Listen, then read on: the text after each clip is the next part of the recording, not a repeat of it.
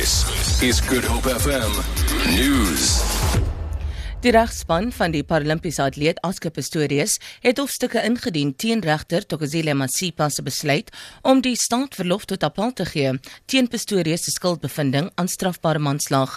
Advokaat Barry Roux het sy betooghoofde gister by die appèlhof in Bloemfontein ingedien. Pistorius dien 5 jaar gevangenisstraf uit vir die dood van Riva Steenkamp meer as 2 jaar gelede. Die staat voer aan dat Pistorius aan moord en nie aan strafbare manslag skuldig bevind moet word nie. 5 mense is in hegtenis geneem op aanklagte van openbare geweld wat verband hou met die voortsleepende loonstaking by Ceres Fruit Growers in die Boland. Die polisie ondersoek brandstigting nadat 'n pakkamer by die fabriek gistermiddag aan die brand gesteek is. Sowat 8000 werkers wat lede van die vakbond FAO is, staak sedert verlede week oor lone. Die werkers eis 'n verhoging van 12,5% terwyl bestuur 7,5% aanbied.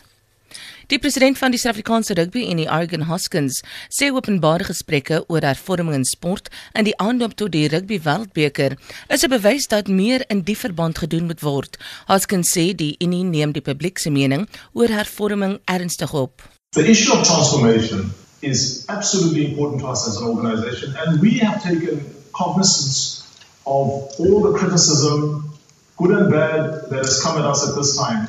And as an organisation, I want to assure the nation that we are taking it very, very seriously, and it is our intention to actually treat this as the biggest wake-up call for South African rugby.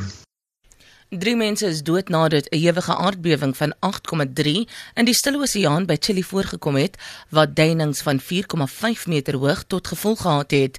Die beweging het sowat 250 km van die hoofstad Santiago af voorgekom. Die hoof van die nooddiens in die land het mense in die Choquimbo-streek versoek om hulle huise te ontruim uit vrees vir 'n moontlike tsunami.